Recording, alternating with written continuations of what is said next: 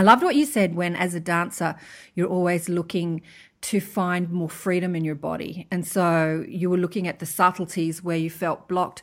Because I look at dancers, I used to be a dancer too when I was young, and there are a lot of young people who are incredible dancers are not specifically worked out. They still have their fear and they still have their angst and their stress, but yet their body seems to be so free. How do you explain that?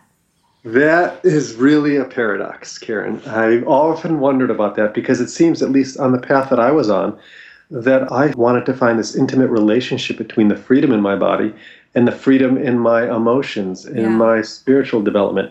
And I think I was very lucky to have an extraordinarily special teacher, Nana Scheinpflug, who was the director of the Chicago Moving Company, who I danced with, who really saw the development of a dancer as the development of a spiritual being.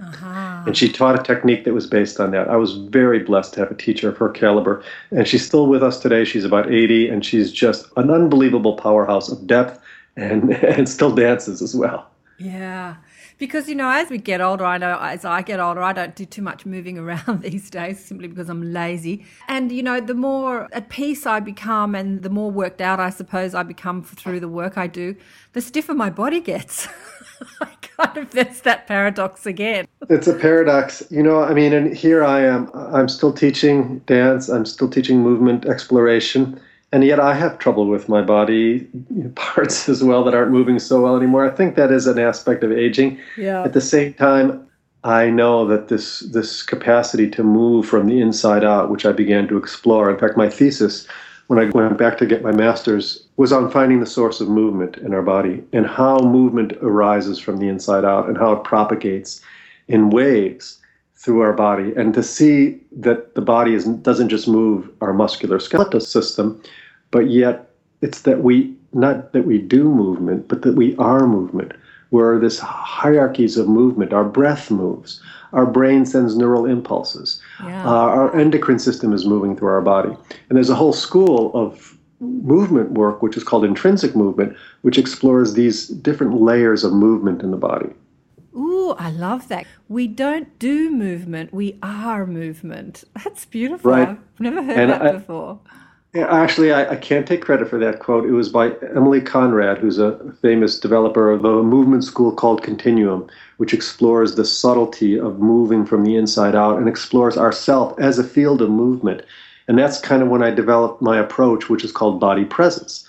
And body presence, which is kind of my particular brand within the field of body-centered therapy, is exploring the subtleties of movement in our body and also the movement of emotion. Yeah. Well, emotion is energy in motion, isn't it?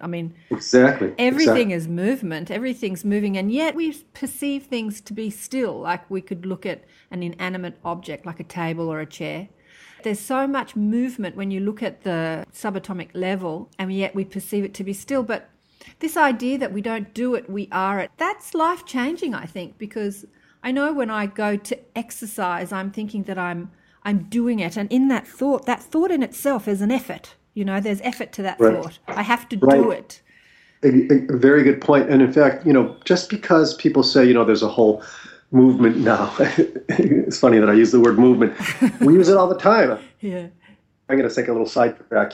That moved us. That didn't move us. Things that move us have movement, like you said. Yeah. And even from a quantum level, this whole new field of quantum mechanics and field phenomena, field effects of consciousness, that the whole nature of reality is that everything is moving. It's a wave. A table appears solid, but it's all different vibrations moving. And that's just not New Age hocus pocus. That's like what physicists are talking about right now. Yeah. So anyway, that's a sidetrack. Going back to your question, is that many people who think, I'm more in my body because I work out. Working out can be done in a very mechanistic kind of way where you're just basically treating the body as a machine. Yeah. This whole approach is the opposite of that, where you're actually beginning to see yourself as a field of movement and vibration, and that we can bring our awareness inside, just like we can look outside and perceive someone moving, we can perceive the subtleties of movement inside our own nature. I train people actually to begin to find kind of the ripples of movement and where movement comes from, where the breath comes from in their body. In that process, that's the first step to become more aware of your body, is also the prerequisite to knowing your emotions as well. Fascinating. I'd love to come and do your work. Obviously, you're in the States. You'll have to come on down under, Michael, and do some movement classes. Well, I'm hoping to. I'm going to be a speaker at the big Shine event coming up on Julian Noel's Shine event on July 5th. Right now, we haven't sorted out whether I'm going to do it via Skype or actually in person. But if I am there, then I plan to set up a few workshops while I'm there. Although, now this work, Karen, it's possible. It's amazing. I do private sessions now with clients in Australia via Skype. It's fantastic. It works because I have like a high def image right there. And so you're asking people to move over Skype. How does it work on Skype? You've been listening to me, Karen Swain, talking with Michael Sternfeld, who is a body-centered therapist, a producer and a dancer. All-round fascinating guy. We're going to have a bit more of a chat to Michael coming up, so stay tuned on FM 99.3.